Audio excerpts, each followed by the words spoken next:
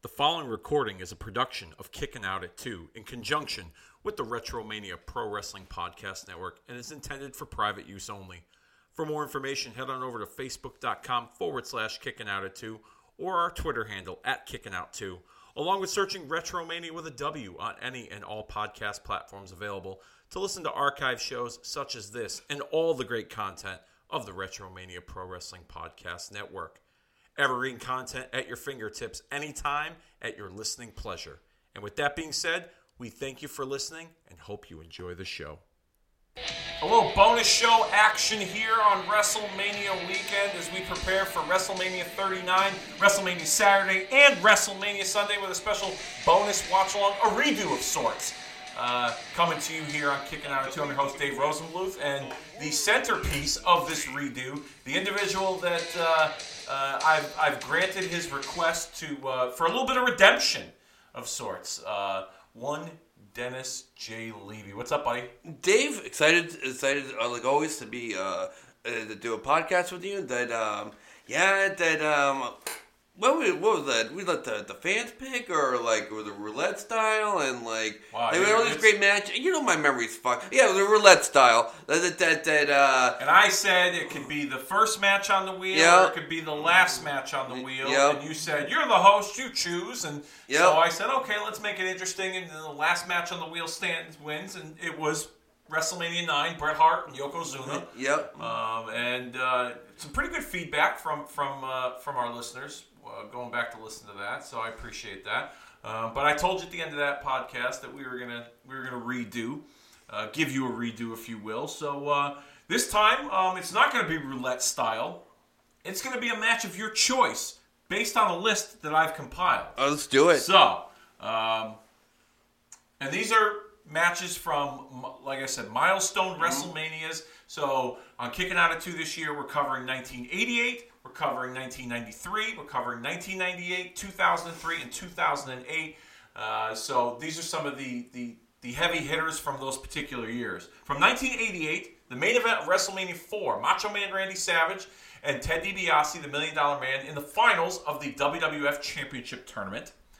WrestleMania 14, Stone Cold Steve Austin and Shawn Michaels with Mike Tyson as the special guest referee, or special guest enforcer, from WrestleMania 14. That's also for the WWF Championship. From WrestleMania 19, 20 years in the making, Street Fight, Hollywood Hulk Hogan, Vince McMahon.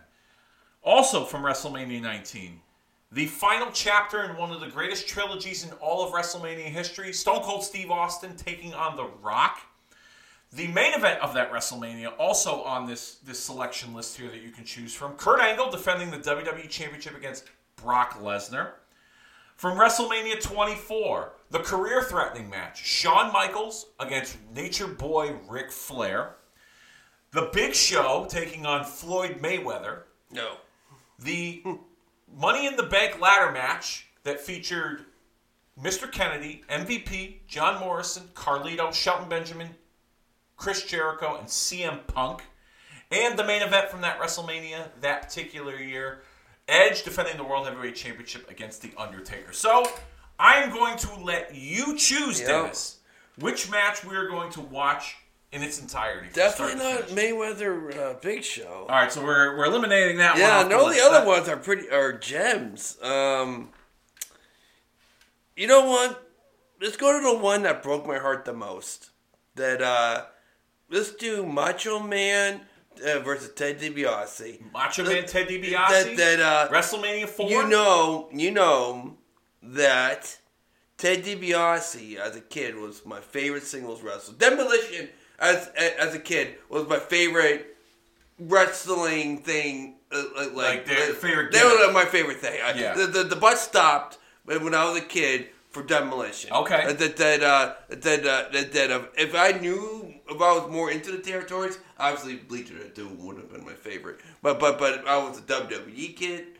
You weren't exposed to the Road Warriors. No, I knew of them. I just wasn't really exposed to them until they made the leap. But anyway, so I know there's other matches. That's gonna be more technically sound and whatever. But I want to go nostalgic. and I want to see my main man Ted DiBiase. I was convinced too. Finally, DiBiase is going to win the title, even before the tournament. Even as a kid, I knew Hogan, Andre the Giant is going to be schmaz. I threw them out. You knew that when they went like in the first round, you knew something fishy was happening there. Yeah. I really thought it was going to be DiBiase time. Okay. Well, how about this? We will elaborate on that as we watch this. For those of you out there listening, Dennis has chosen Randy Savage, $1 Million Man Ted DiBiase. So what I want you to do is I'm going to get things all queued up. Search WrestleMania 4, and I'll give you the timestamp of where you're going to pause it, and then all the directions that we normally do with these watch-alongs. And we'll be back with you in a brief moment right here at Kicking Out at 2.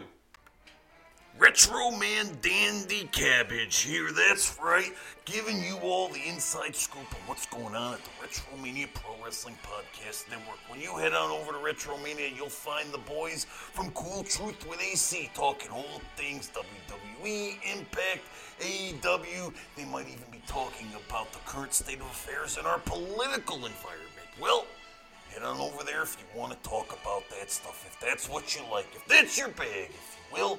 Over on Kicking Out at 2, Dave's doing the WrestleMania season thing with watch-alongs, recaps, fantasy booking, covering WrestleManias 4, 9, 14, 19, and 24. Oh yeah, plus marking out the days. Season 3, Raw is 30.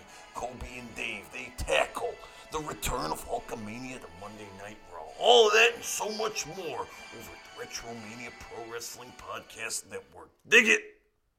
All right, we are back and we are ready in the queue here for our redo bonus WrestleMania watch along. Re-Do-A-Mania here on Kicking Out at 2 as we get ready for WrestleMania weekend, WrestleMania Saturday, and WrestleMania Sunday. What I want you guys to do is, if you haven't done so already, search WrestleMania 4 on the Peacock, Season 4, Episode 1. Fast forward all the way to 3 hours, 11 minutes, and 2 seconds where you will pause it, and then you'll see Howard Finkel standing in the middle of the ring as they get ready to introduce the participants in the finals of the WrestleMania 4 tournament. But before we do that, I thought it would be interesting to get your perspective on some of the marquee matchups heading into this year's WrestleMania. Get your take on some of the build and your predictions for some of these matches. Let's do it. A highly controversial match that myself included didn't really care for, but it's kind of grown on me. Brock Lesnar and the Nigerian Giant Omos. I just think you got to figure the backstory must be hilarious because everyone knows I am a huge Bray Wyatt fan. Yep. That goes Kenny Omega on a Tuesday. And on a Wednesday, it's Bray Wyatt from favorite current wrestler. Yeah. That everyone knows that. Yeah. So I just think it's funny. You know that Triple H or wherever the fuck Khan went up to Brock and goes, buddy, boy, do I got great news for you. It's gonna be you and Bray at WrestleMania. And Brock took a second and goes, are you fucking crazy? Anyone but that fucking dude. Yeah. I'm telling you right now. That's the rumor that he turned it down. Oh, do you disagree with the dude? I mean, did you see that fucking shit? Rumble was a gem other than my Bray Wyatt match. That was I was at the shit. Rumble. You were there. I was at the Rumble. I'll say this. Why did it live? What did it look like live? Well, it was, they had the black light. It was dark. And my wife, she got up to use the bathroom during that match. At the perfect time to do it. And it was over pretty quickly, I'll say that. Where I was seated, I think I've shown you the picture. Yeah. But where I was seated, I was dead center in front of the hard camera in the second to last row in the lower bowl. So the overhang of the next tier in the Alamo Dome, I could see the ring perfectly. But I couldn't see the screen. So that was my obstructed view. It would have been nice to have at least get an idea what the match really was, because there were times where it spilled out to the floor and it being dark. Can't see a whole lot. But anyways, the rumor is that Brock turned it down. And then I just heard a rumor recently that Bray Wyatt was disappointed in that because Bray was looking forward to having the match because, according to the rumors out there, was that Bray wanted Brock to totally destroy him, massacre,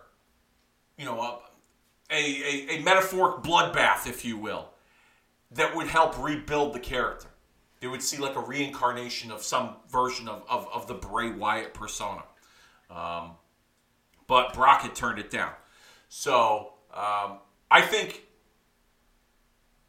I understand Brock's take on it. I still would have liked to have seen Brock and Bray. I think it's the bigger money match. But at the same time, you can't help but possibly be impressed that of the spectacle of Brock Lesnar lifting this big monster Omos. Yeah, you know what's going to happen. Putting him in the F5. Now, what's your prediction on that? Oh, yeah, Brock all day. Really? Brock all day. Okay. If this was Vengeance, or even SummerSlam, I think Omos might have a chance of going over. It's WrestleMania. This is the dude that took out Taker. He's not losing to Omos. I'm going to go with a bold prediction. This is bold, man. And I'm going to say that Omos somehow gets the victory over Brock. Whether Brock gets himself disqualified, or let's say Brock F5s him 4 or 5 times, right? And then he goes nuts and either he assaults the referee or he uses a chair and attacks Omos. I think Omos comes out of that the victor somehow. Right. I think Brock working with him is designed to help make Omos, because I don't know how much longer Brock has. Usually Brock's deals are up around WrestleMania time. Yeah. I don't know how much longer he has when it comes to his time in the company. If he's signed an extension, or if maybe the latter part of this run is him helping establish newer people. Who knows? That's one match I wanted to discuss with you. Another match that I wanted to address with you, Cena Bomber, Austin Theory. What's your take on that? Where do you? What I'm so excited about this match. I think Cena wins. I think, but Grady's gonna drop it the next night on Raw. So there's 2 nights of WrestleMania. Let's be clear on that. Oh, whatever. That's a good point. So he could. I could see him winning it the first night. Yeah, then he does the Open Challenge. And then he does the Open Challenge the second night. And then he's going to drop it. And then he drops it, but to whom? That's what I'm thinking. Who knows? But that's the one. That's what I'm so intrigued about. I think you do it on that Raw after WrestleMania. Normally, it's a magic night. Yeah. That's when I will do it. So you do the match on Sunday, and then you have whoever the hardest free agent. I would love to see the Switchblade. Jay White? Yeah, Jay White, but I don't think he's ready for that limelight yet. Yeah, I don't know. He has to go through the NXT system, in my opinion, first. Yeah. But I don't know. Yeah, you give it my heart of hearts. I've been waiting for the Jay Uso singles push. You have the breakup at WrestleMania. I would put that tag match. I don't know. All right, so get the Cena thing. Good. Cena bottom. Cena Theory. We'll talk about that. I'm very excited about it. Cena goes over. Okay. Cena takes the title. I think Cena does take the title, but I do think it's open for maybe Cena dropping it the next night at WrestleMania Sunday. Yeah. Whether it's to Theory, whether it's to somebody new, I'm not sure. But I think that's something that gets played around. All right. Edge and Finny Boy. Hell in the Cell. We all know Edge is winning that. Okay. And I hope to God. I love what Rhea and Dominic are doing. That's incredible. That's that they have a lot of chemistry. Don't break them up, but you break up Judgment Day. That group sucks. They've grown on me. Really? I hate them. They've grown on me. I hate them. Maybe because I love Finny Boy so much. Yeah. I love me some Finn Balor. Okay. And this is not his best work. Okay. I want him. I think he's been doing good, but you have a different opinion. That's fine. I get it. I wanted to finally be over. Let Edge win. Okay. All right. Fair enough. Yep. Well, you brought it up. There's been this big debate the last few weeks on social media. What should headline night 1 of WrestleMania? We all know that Cody and Roman's going to close out night 2. Yeah. That goes without saying, okay? That's the big marquee matchup that a lot of people are looking forward to. But the rumor is that they want to close with, they're back and forth. They want to close with Sami and KO against the Usos on night 1, or Rhea Ripley and Charlotte Flair. No. Okay. I knew you were going to say no on that because you hate Charlotte Flair. It's not even that. But, dude, who is... Yes, there is a better... All right, let me... Before I even... Yep. Yes, there is a better story with Sami and the Usos and KO and that whole thing. That's been the best... Sami Zayn with the bloodline and interweaving with Kevin Owens involved and the dynamic with Jay has been the best WWE storyline in the last decade. The last decade, okay? I better than...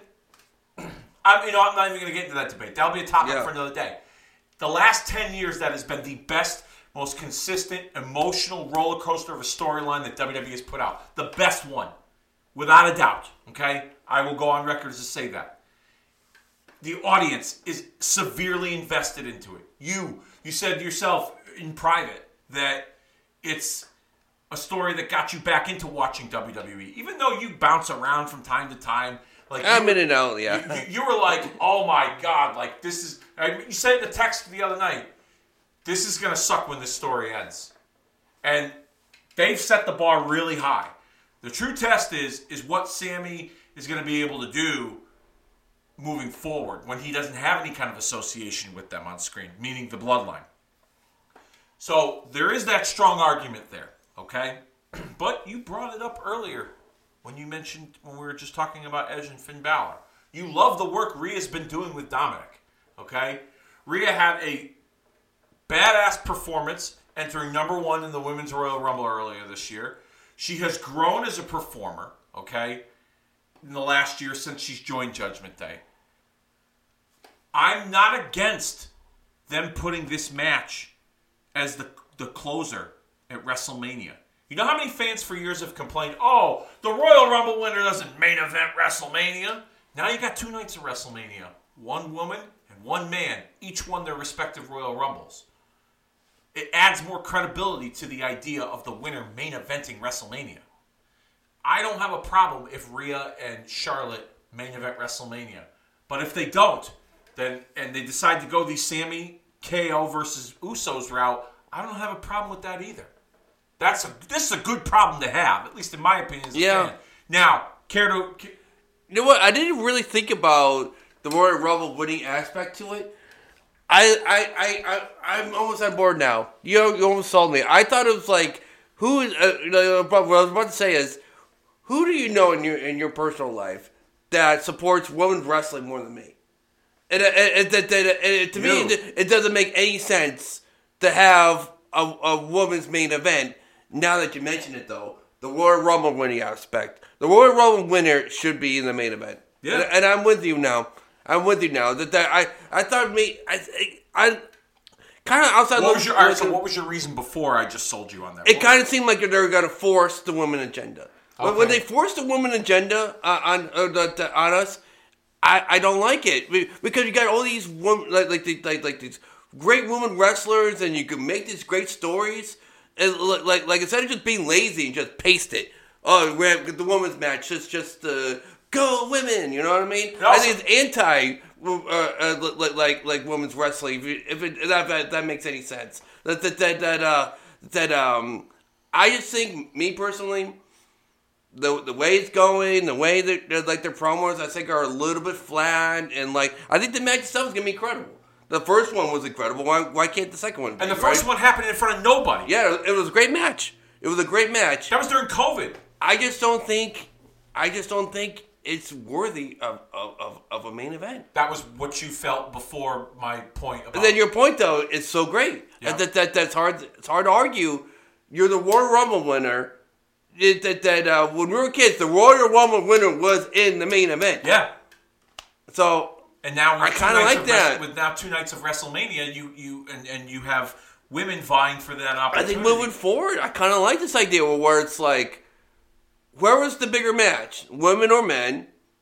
They'll close the night 2. Let's say somehow next year we get, we get Becky Lynch versus Rhea. Rhea. Yeah. You got it. That's night 2 of the main event, in my opinion. Then you have the men from night 1. But anyway, I'm trying to say whatever. I just love that idea. Okay. But anyway, now I still go with KO Sammy. Okay, so you think KO Sammy against the Usos, which is not a bad choice. Yep. Majority of fans want to see that closeout night 1, not only because of the fact that it's such a good story and it's been the most consistent story that they've put together, okay, and the work that all of those men have done, in addition to, playing second fiddle in a way to Roman Reigns, Sammy, KO, Usos, all of them. It's a great story, but here's the other caveat, okay? If that match main events WrestleMania Saturday, night 1, okay? If that's the case, that will be the first time that a tag team match has main evented WrestleMania since WrestleMania 1. Oh, come on, let's do Hogan, it. Mr. T against Piper and Orndorff. It will also be the first time that the tag team titles have main evented a WrestleMania. That's cool. Okay? Let's do it. So there's a lot of good problems and good solutions to have, whether it's either Rhea and Charlotte or Sammy and KO against the Usos. Either way, I don't think you have a bad way to end WrestleMania Saturday with either of those matches. Now, give me your predictions on both matches. I'm definitely going KO Sammy to take the titles. Okay. And I think they're going to do a terrific job. I would give them a minimum 6 months run with those titles. Okay. A minimum. Okay. Like seriously, them two. You can give Roman a vacation, and them two can just main event your pay-per-views for you get the gist. So and I want Jey Uso to have a single run. I want him to get like the IC title or something, or the United States Championship. Like I said, he's the one that sets the challenge against Cena Bomber, and then him and his brother fucks him over, and then he becomes the United States champion. Okay. But anyway, it's not going to happen. No, that's what I want. That's what I want. Pipe dream years. Okay. Yeah. That's not bad. I want Jey Uso. I want to see Sammy and KO win. Jey Uso moves on to do a singles. Yep. I want to see that so bad. Okay. I think a lot of people do too. And I think it's. Rhea's not going 0-2 again against Toilet Flair. No way. No way. Rhea's winning. If Rhea would have lost to her during the pandemic, beat her. If Rhea should have beat her like the way she should. Like seriously, why give Charlotte Flair the fucking NXT Championship? Look, do I like Charlotte Flair? Absolutely not. Obviously not. But yes, she's a good worker. She was already established. You don't give her that fucking championship, and they did nothing with it anyway. All right. So you make a good point. But anyway, Rhea should have won back then. This is the redemption. She's going to win now? Yeah, this is the redemption match. All right, she's winning for sure. I'm not rationalizing. I'm not making excuses for the decision they made 3 years ago. But it was COVID, and there was a lot of experimenting of things. Now, could they have experimented and had Rhea defeat Charlotte? Yes, they could have. But at the same time, okay, Charlotte was already an established draw for them at that time 3 years ago. Okay, she was already established. And because of the state of the pandemic and because of what COVID had done to all walks of life, television included, I think in that sense they had to go with the devil they know, and that was her, because she was an established draw on television. Not to say that Rhea wouldn't have drawn on television as the victor of that match, but I don't know. I just felt like there needed to be there. I can understand if that was their reason behind it, but at the same time, they could have like I said, they experimented with a lot of things during COVID. When there was no audience, empty arena, Thunderdome, all that good stuff. So it could have been easily the other side of the coin, Rhea winning and them spotlighting her and focusing her. But I get it. They did nothing with Charlotte as the NXT champion, but at the same time, it makes for a good nugget in their stories that she won that Rumble because she wants redemption from losing 3 years prior to Charlotte. And while creatively they hadn't set the world on fire, they're definitely miles apart from Sammy and KO and the Bloodline. They've started to come into a rhythm recently on TV to get people to be interested, to the point where that first, they had a couple of promos with each other, but then that pull apart brawl that happened on SmackDown recently, where they had the referees involved, they were actually cheering for Charlotte, which she's a natural heel. So it's kind of a testament to the abilities of both of them that they can get the audience who naturally does not like her to get behind her in this situation with Rhea. So that's pretty good. So as far as my predictions go, Rhea definitely with the victory. I think she has to, okay? I think that now's the time to really establish her because I don't think Charlotte's going to be around full time that much longer, okay? I think that they have other ideas for her. She might even go into TV and movies, okay? That's just me personally. So I think establishing Rhea, making her a flagship and a force and a focus is their direction. The tag match, that's a tough one for me, okay? Because it all depends on the direction they want to go. And I think it's kind of linked to Cody and Roman in a way. Based on what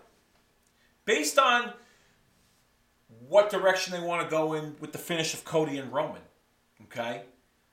I can see a situation where this is my theory, okay? Yeah. This is my theory. When Jey Uso turned on Sammy, okay? A lot of people were like, that was terrible. They shouldn't have done that. A lot of people were like, oh my God, that's crazy. A lot of people expected it. A lot of people saw it as like a placeholder type of scenario because Sammy didn't win in Montreal and win the title, okay? And they felt it was forced. But here's my take on it. And I think you've said this. I think I've said this to you in our text message group. Jay turning on Sammy wasn't about turning on Sammy. It was about saving his brother Jimmy from the abuse that he could have potentially received from Roman had Jay not returned back to the group. Because as we know, Jay left the group at the Royal Rumble when they beat on Sammy. And you saw the conflicted facial expressions and his body language. And, there was a mystery surrounding Jay for a number of weeks. And he was involved in the finish at the Elimination Chamber. And Roman was starting to get antsy that him and Jay, that Jay wasn't back in the group yet. And it had gotten to a point where he needed somebody to blame for that, and he was going to blame Jimmy. And what Roman did was, and this is my theory, Roman baited Jay back into the group by using Jimmy as bait because he was threatening to take it out on him. And Jay had to look out for his brother, his blood, his twin, Jimmy Uso. If you remember, if you watched the promo the week after, Jay says, my brother was going to get clipped, referring to Roman's abuse towards Jimmy. He didn't want Jimmy to suffer the same abuse that Roman had suffered earlier in the story, or that Jay had suffered earlier in the storyline from Roman. So this isn't about Jay turning on Sammy. This is about Jay saving Jimmy. So I think at WrestleMania, Jimmy and Jay somehow come out with the victors and keep the titles. And somehow, based on the finish, it's done from the perspective of Jey Uso to make Roman think that the family's united as one. And then at the end of that WrestleMania, Jay turns on Roman. whether it's to cost him the title or it's in the post-match when Roman wins, Jay turns on Roman. And Jay attacking Sami was done under false pretenses to make Roman think he was obeying the tribal chief. What he was really doing was saving his brother and biding his time, playing the long game to turn on Roman. I like that. Now, as far as Roman and Cody goes, you could make the argument that, based on what I just explained with Jay, he helps Roman win and makes Roman think that I got you back. We're family. We're united as one. The bloodline's stronger than ever. And then WrestleMania closes. He raises Roman's hand, and then, boom. Super kick, huh? Super kick, a knockout punch, whatever. And Jay's the one that dethrones Roman for the titles, not Cody. But, at the same time, there's a strong argument that based on the momentum that Cody has, that Cody dethroning Roman is not out of the realm of possibility and something that probably has to happen at WrestleMania, that Cody's the right guy to do it. So Jay being the reason why Roman loses to Cody could also be a factor in there as well. So my prediction, as much as I'd like to see Roman hit the 1,000-day mark as champion, which will put him in the upper echelon with Hogan, Bruno, and Bob Backlund, okay? He will have surpassed John Cena, I think, at one point. It's total, cumulative days. If he hits 1,000 days, which is actually the day of the Saudi Arabia pay-per-view in May, King and Queen of the Ring, or whatever it's called, I think he's not going to reach that milestone. He'll get close. By the time WrestleMania rolls around, I think he'll be at like 946 or 47 days, something like that. I got to do the math or whatever, right? As the champion. I think Cody defeats Roman and leaves with the title. And here's why.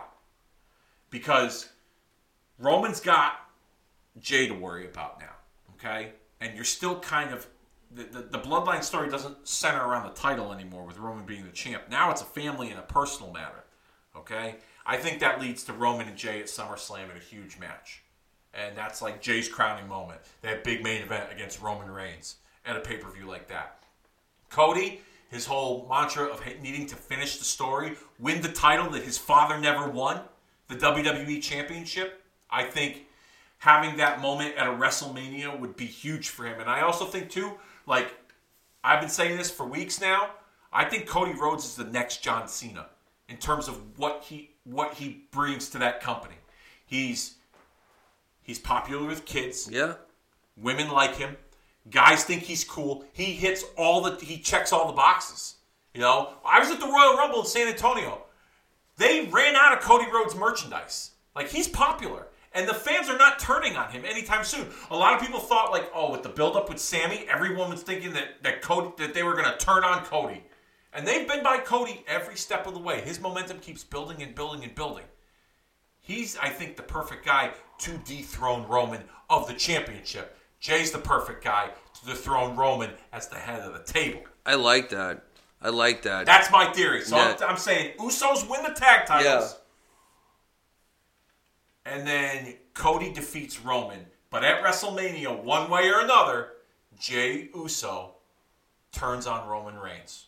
Whether it's either post-match, during the match, somehow he turns on Roman Reigns. And you set up Roman, and Roman could go away for a little while, okay? Even though I don't think he will, though. Backlash is in Puerto Rico, and Saudi Arabia's got a big event. Roman's usually on those big international cards, so I think Roman will be a part of it somehow.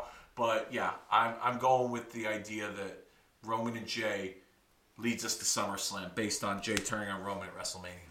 I like that. Those are my predictions for WrestleMania.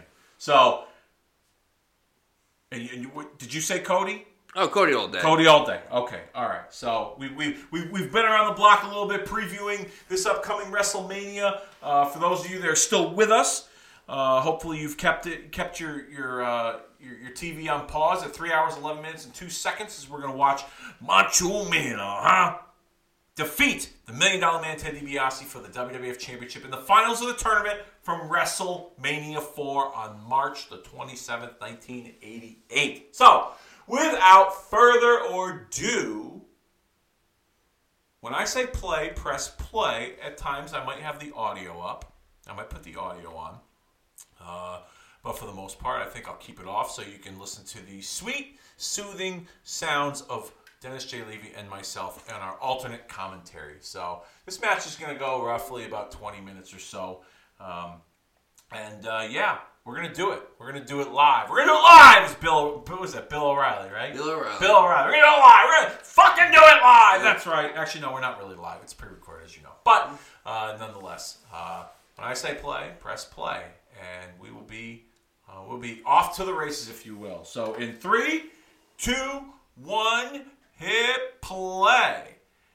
And I'll play the audio for this. For the final event, it is the final match of our Championship Elimination Tournament, and we will determine the undisputed World Wrestling Federation Heavyweight Champion. At this time, I would like to introduce the presenter of the championship belt. He is the lifestyles of the rich and famous's own Robin Leach.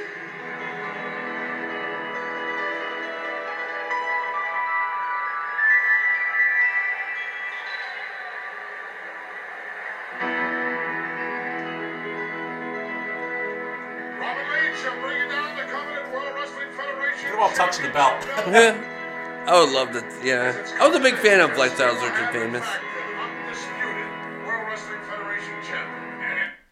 Yeah, I didn't watch the show, but, growing Actually, I'm up. kind of surprised because it was on Saturday, right before, or not right before, but almost kind of like in that same block before Superstars Wrestling. Really? Yeah. I want to say it was like 10 a.m. I think it went 10 a.m. was Lifestyles Rich and Famous, 11 a.m. was Glow, and then 12 was Superstars. I'm pretty Really? sure. Okay. Pretty sure. Interesting. Yep. I remember like Superstars or Challenge, like being in the 10, 11 o'clock time frame, and then like I remember like going to TBS and like there was NWA or no, sometimes NWA World Championship Wrestling was like 9 or 10 in the morning sometimes. Like it all depended. I don't remember exactly, but I remember that used to be my block of wrestling on Saturday mornings. Whether it was before or after, I don't remember which one I used to watch. But here's Mr. Baseball, Bob Uecker. So I loved him in Mr. Belvedere and like Major League. Yep. I didn't know he was actually a real baseball commentator until I was like 20 years old. Really? Yeah. I was listening to a Met game. Some drunk fan in the aisle. Bob loves the fans. He's great, honestly. I didn't know who he was until WrestleMania. Yeah, he did. I was Milwaukee baseball. I was 5 years old at this point watching this, but my father used to tell me he was a great baseball announcer, a lousy baseball player, but I didn't know he played baseball. But just loved the game. Oh yeah, he wasn't anything special. But if he made it to the pros, he made it to the pros, and he sat the bench, and they bring him in from time to time. But for the most part, he made his mark on the sport, behind the microphone. Okay, that he's currently still, I think, does Milwaukee Brewers. Does he? I think so. Yeah. But he actually is a celebrity inductee into the WWE Hall of Fame. I like that. Funny guy. If you go back and watch his speech from 2010, he definitely stole the show. But his humor, you see the gag reels, interviews he did with Andre, Bruce Beefcake, and Andre strangled. Yeah, you see the gag reels. Interviews he did with Andre, Bruce Beefcake. Andre strangles him. Andre strangles him. Yeah, hey, buddy, mind getting your foot off my shoulder? And then, what are you saying? And he shake the shit out of him. But yeah, he was a good addition. Speaking of which, no, that's not Andre. That's Vanna White. Big fan of Vanna. Still, she's a fox still. Yeah, I really. Oh man, still rocking it. I'm well fortunate. Yep, and she is. Yep, she's a babe. I think she's like in her 60s or her 70s. Gotta be. Something like that. Let's look her up right now. I originally saw a I'm gonna look her Real up, Fortune episode, and I'm like, wow, she still got it. She is. Vanna White is 66 years old. She was born February 18th, 1957 in Conway, South Carolina. So that means if that was 35 years ago, so that if this date here, 35 years ago, so she's 67, so she was in her early 30s. She was in her early 30s here. Still a babe now. Yeah. Every now and then at work, I'll watch. Look at Bob. I know. I'll watch Wheel of Fortune. I'll have Wheel of Fortune on in the day room. The inmates will watch it from time to time, and yeah, she still gets all the looks. I will say, but yeah, still off and running with Wheel of Fortune to this day. Over 30 years, 35 years, and Wheel of Fortune had been around for what 10, 15 years prior to that. And I'm pretty sure she was always on the show. Yeah, I don't think she's ever. I wouldn't say ever missed an episode, but yeah. I think her and Pat did every episode. You might be right there. You might be right. But another welcome addition to the celebrity aspect of these WrestleManias is important too. Sometimes you get a celebrity and it's like, oh, they're just bringing them out because they need to promote something. But then there's other times where they actually fit into the product and the presentation. And being that this championship tournament was so prestigious,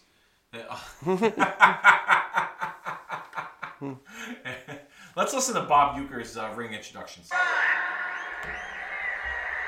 Ladies and gentlemen, this is the final match of our tournament to determine the undisputed World Wrestling Federation Heavyweight Champion. He is confused. Right here at Trump Plaza in Atlantic City. That kiss was too much. Introducing He was an airhead before. He's doing a great job. accompanied by himself. I think he's an airhead in heat. Gorilla. He's got the big boy with him. Andre the Giant. He's got the big boy. $1 million man. Down. And obviously going to be seconded Dibiase. by Andre the Giant. Dibiase, Andre. We talked about it. We watched the twin referee Saturday night's main event.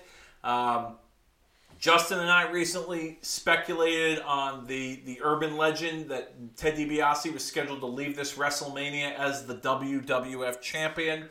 But Honky Tonk Man refused to drop the Intercontinental title. Piece of shit. If you go back and listen to the episode, we kind of fantasy book what WrestleMania 4 could have looked like had DiBiase left as champion. Me personally, I thought this is the scenario I came up with. Hogan and Andre have the match at Saturday night's main event. They do the twin referee thing, okay? And Andre tries to give the belt to DiBiase. Jack Tunney reverses the decision, gives the belt back to Hogan, but Hogan challenges DiBiase at this WrestleMania and puts the title on the line. And that's when So Hogan and Andre... Oh, I'm sorry. Here's what we do. I got it confused. So Hogan and Andre have the match at Saturday night's main event. Okay? The referee totally bypasses Hogan kicking out at 1. And he awards Andre the belt. Andre tries to give it to DiBiase. And Jack Tunney doesn't allow it. Reverses the decision. Gives it back to Hogan. Hogan challenges DiBiase at WrestleMania 4. Puts the title on the line. And that's when they do the twin referee at WrestleMania 4. That's when the same referee who screwed Hogan, or tried to screw Hogan, somehow is the referee for that match, but then there's a twin.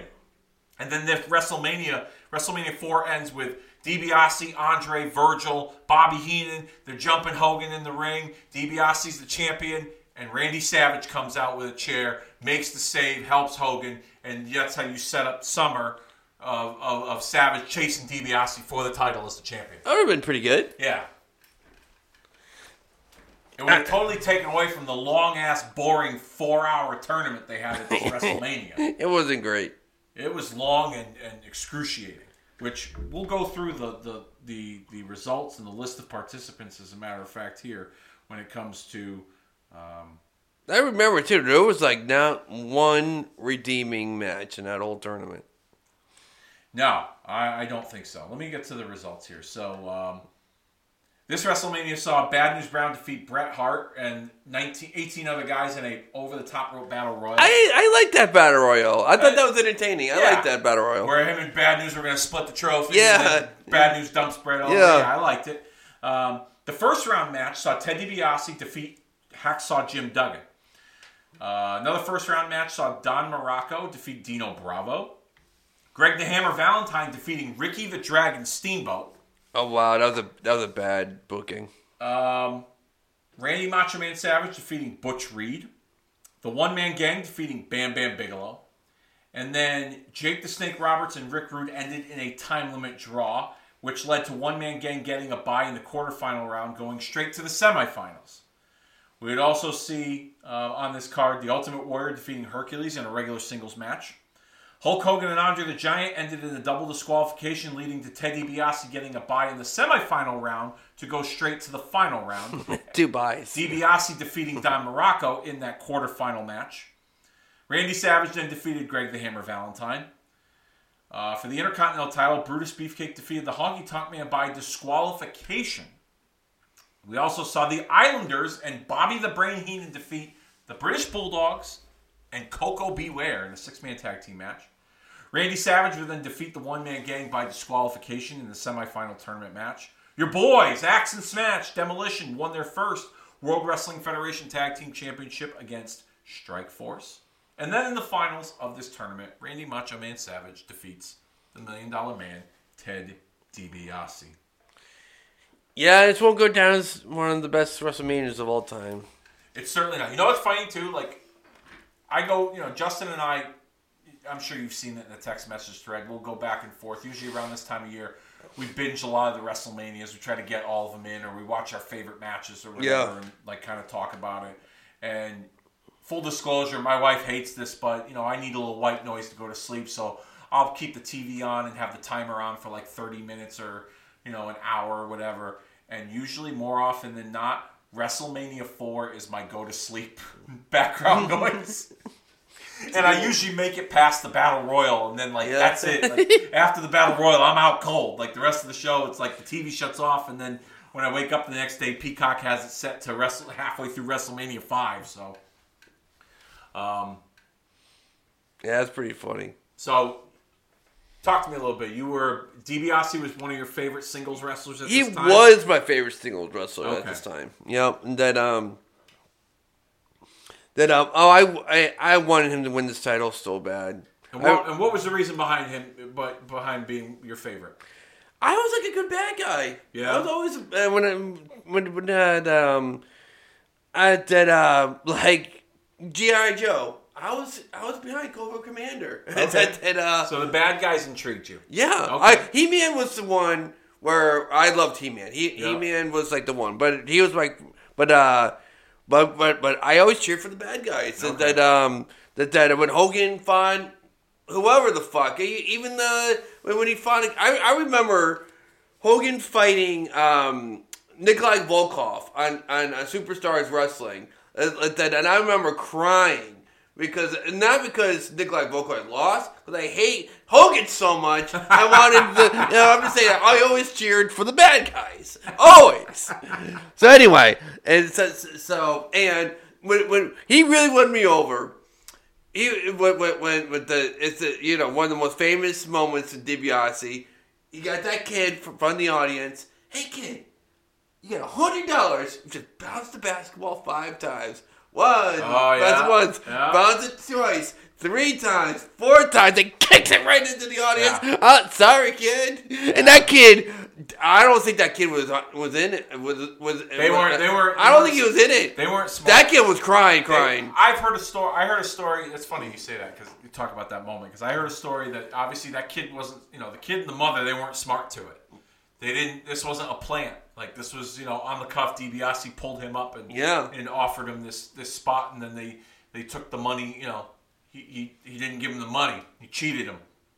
And I heard a story on something to wrestle with Bruce Pritchard that I think they pulled the mother and the kid backstage, and I think they gave him like autographs or a T-shirt or something. Like I think like they compensated him because of the situation and kind of let the mom know that like, hey, this is it's part of the show kind of thing.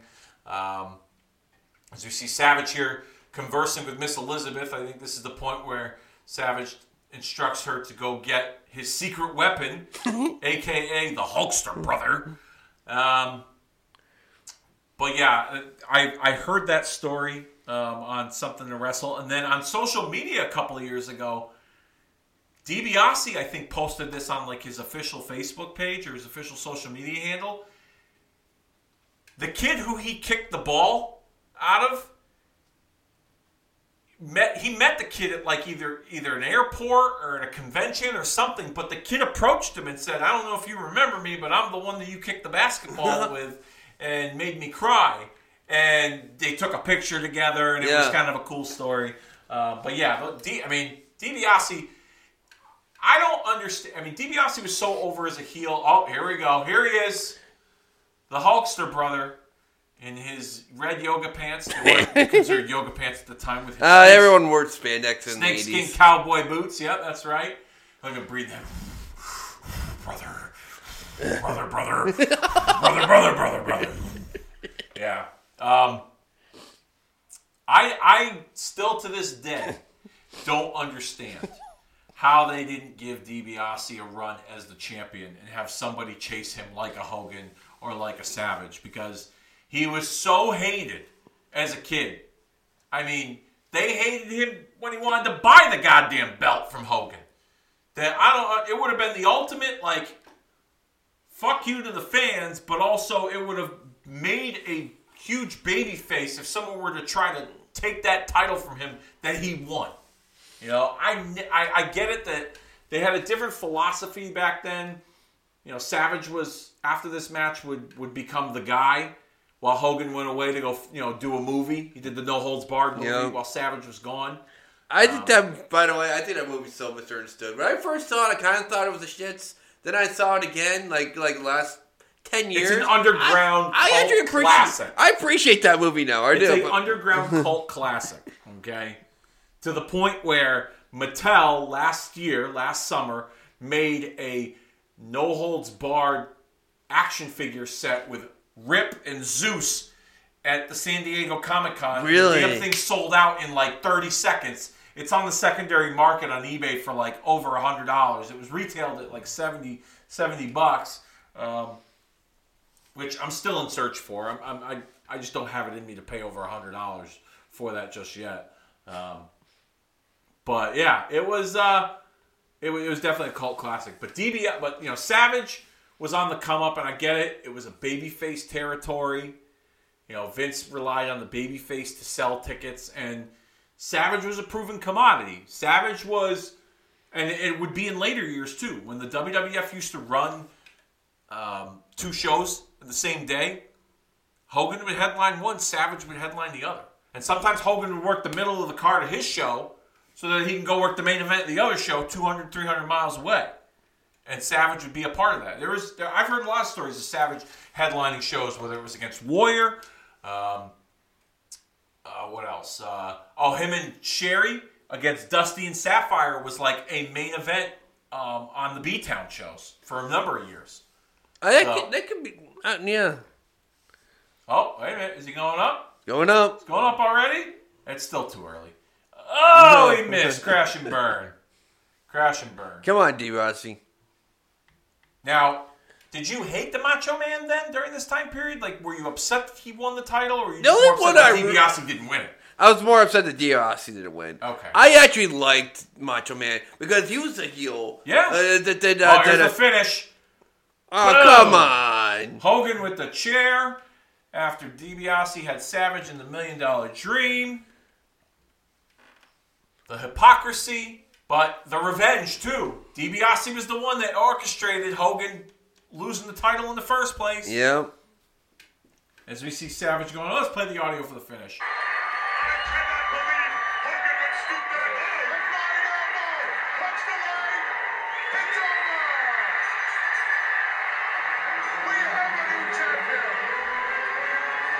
Of course, Hogan's got to have to be in the spotlight.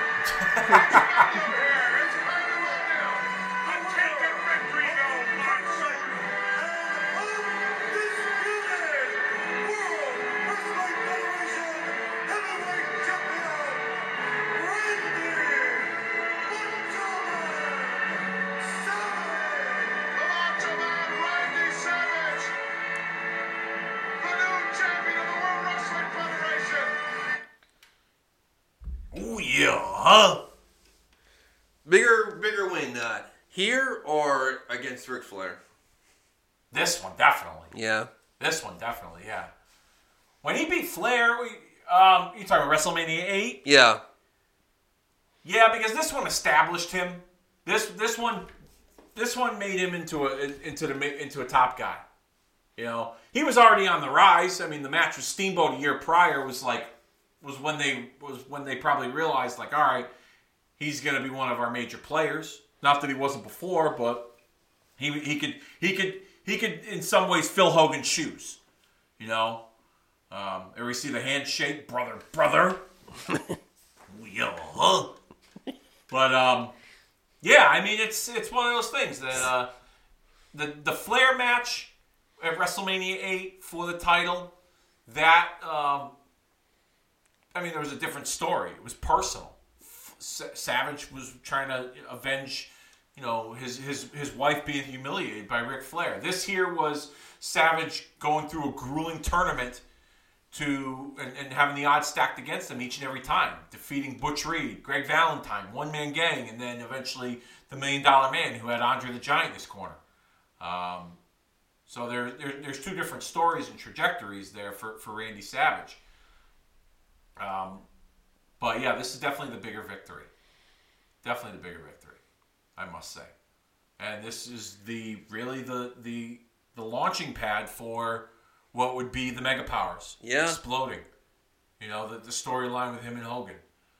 Do you think they could have gone any longer and waited for them to explode? Or do you think the year... It seemed a little premature, but... Yeah? I don't know. I would actually like to see Macho Man, like going back in time. I would like to see the Macho Man be a more of a face champion. I would have given him the title a little bit longer. Like, for example, maybe you can, but the only feud I can think of during the title was against Hogan, and when he was a heel. When he was a face with the championship, who was his big rival? Well, him and Hogan were a team, so like Dibiase and Andre were like a major rival. I remember him having, I think, a championship match on a Saturday night's main event against Andre. Right before the split, Big Boss Man and Akeem were rivals to Savage and Hogan as a team. So, see what I mean, though? I do remember them. They had a match. He had a match with Bad News Brown at one point on a Saturday night's main event or something to that effect. But I don't recall him having like a really pretty much Savage's run as champion in this year from WrestleMania 4 to WrestleMania 5 was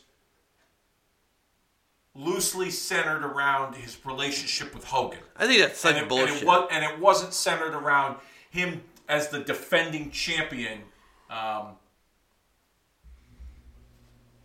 facing all comers as the World Wrestling Federation title holder. So you can make an argument that, like, yeah, that kind of, like you said, it's kind of bullshit, but at the same time, like, there was an intriguing story with him and Hogan and their relationship. They were, you know, best of friends, but every once in a while, Savage would be a little leery of what Hogan's intentions were, or he would be jealous of the friendship that his girl, Elizabeth, had with his best friend. And I still think they got that ass backwards, who should have been the heel and who should have been the face in that. A lot of people, yeah, we've discussed that before, too. A lot of people have said that Savage and Hogan, the dynamic could have been flip-flopped, and Hogan could have been the one that was trying to steal the girl, rather than Savage being the one that, you know, was jealous and he was the one that turned heel. And I mean, I'll be honest with you, you know, as a kid when they split up, and we're definitely going to cover. You and I have watched Hogan and Savage before on this podcast. Yes. We did a special It was a Christmas watch along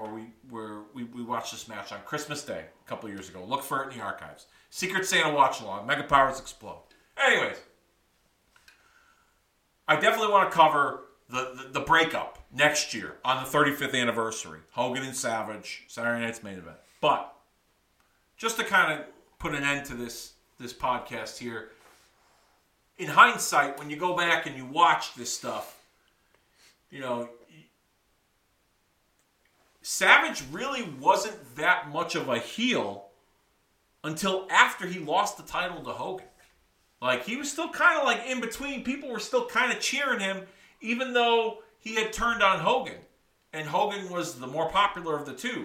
They wouldn't really necessarily hate Randy Savage, but they didn't also love him either. So, leading up to that WrestleMania that year, WrestleMania 5, he was still kind of a tweener, even to the point where Elizabeth had made it clear, I'm not going to be in either of yours corner. I'm going to be on the sidelines hoping the best man wins. And kind of even implying, hoping that whatever happens after this match, the two of you can patch this up. Obviously, we didn't get that, but that's where I stand with that. Dennis, thank you very much. A lot of fun. Yeah, a lot of fun as always. We picked a good one there. WrestleMania weekend. We got some of our predictions in. Regarding WrestleMania 39, Saturday and Sunday. Hopefully all of you enjoy WrestleMania this weekend. And with that being said, I think it's about that time that we put this one down for the 3 count, brother man. We'll see you all next time.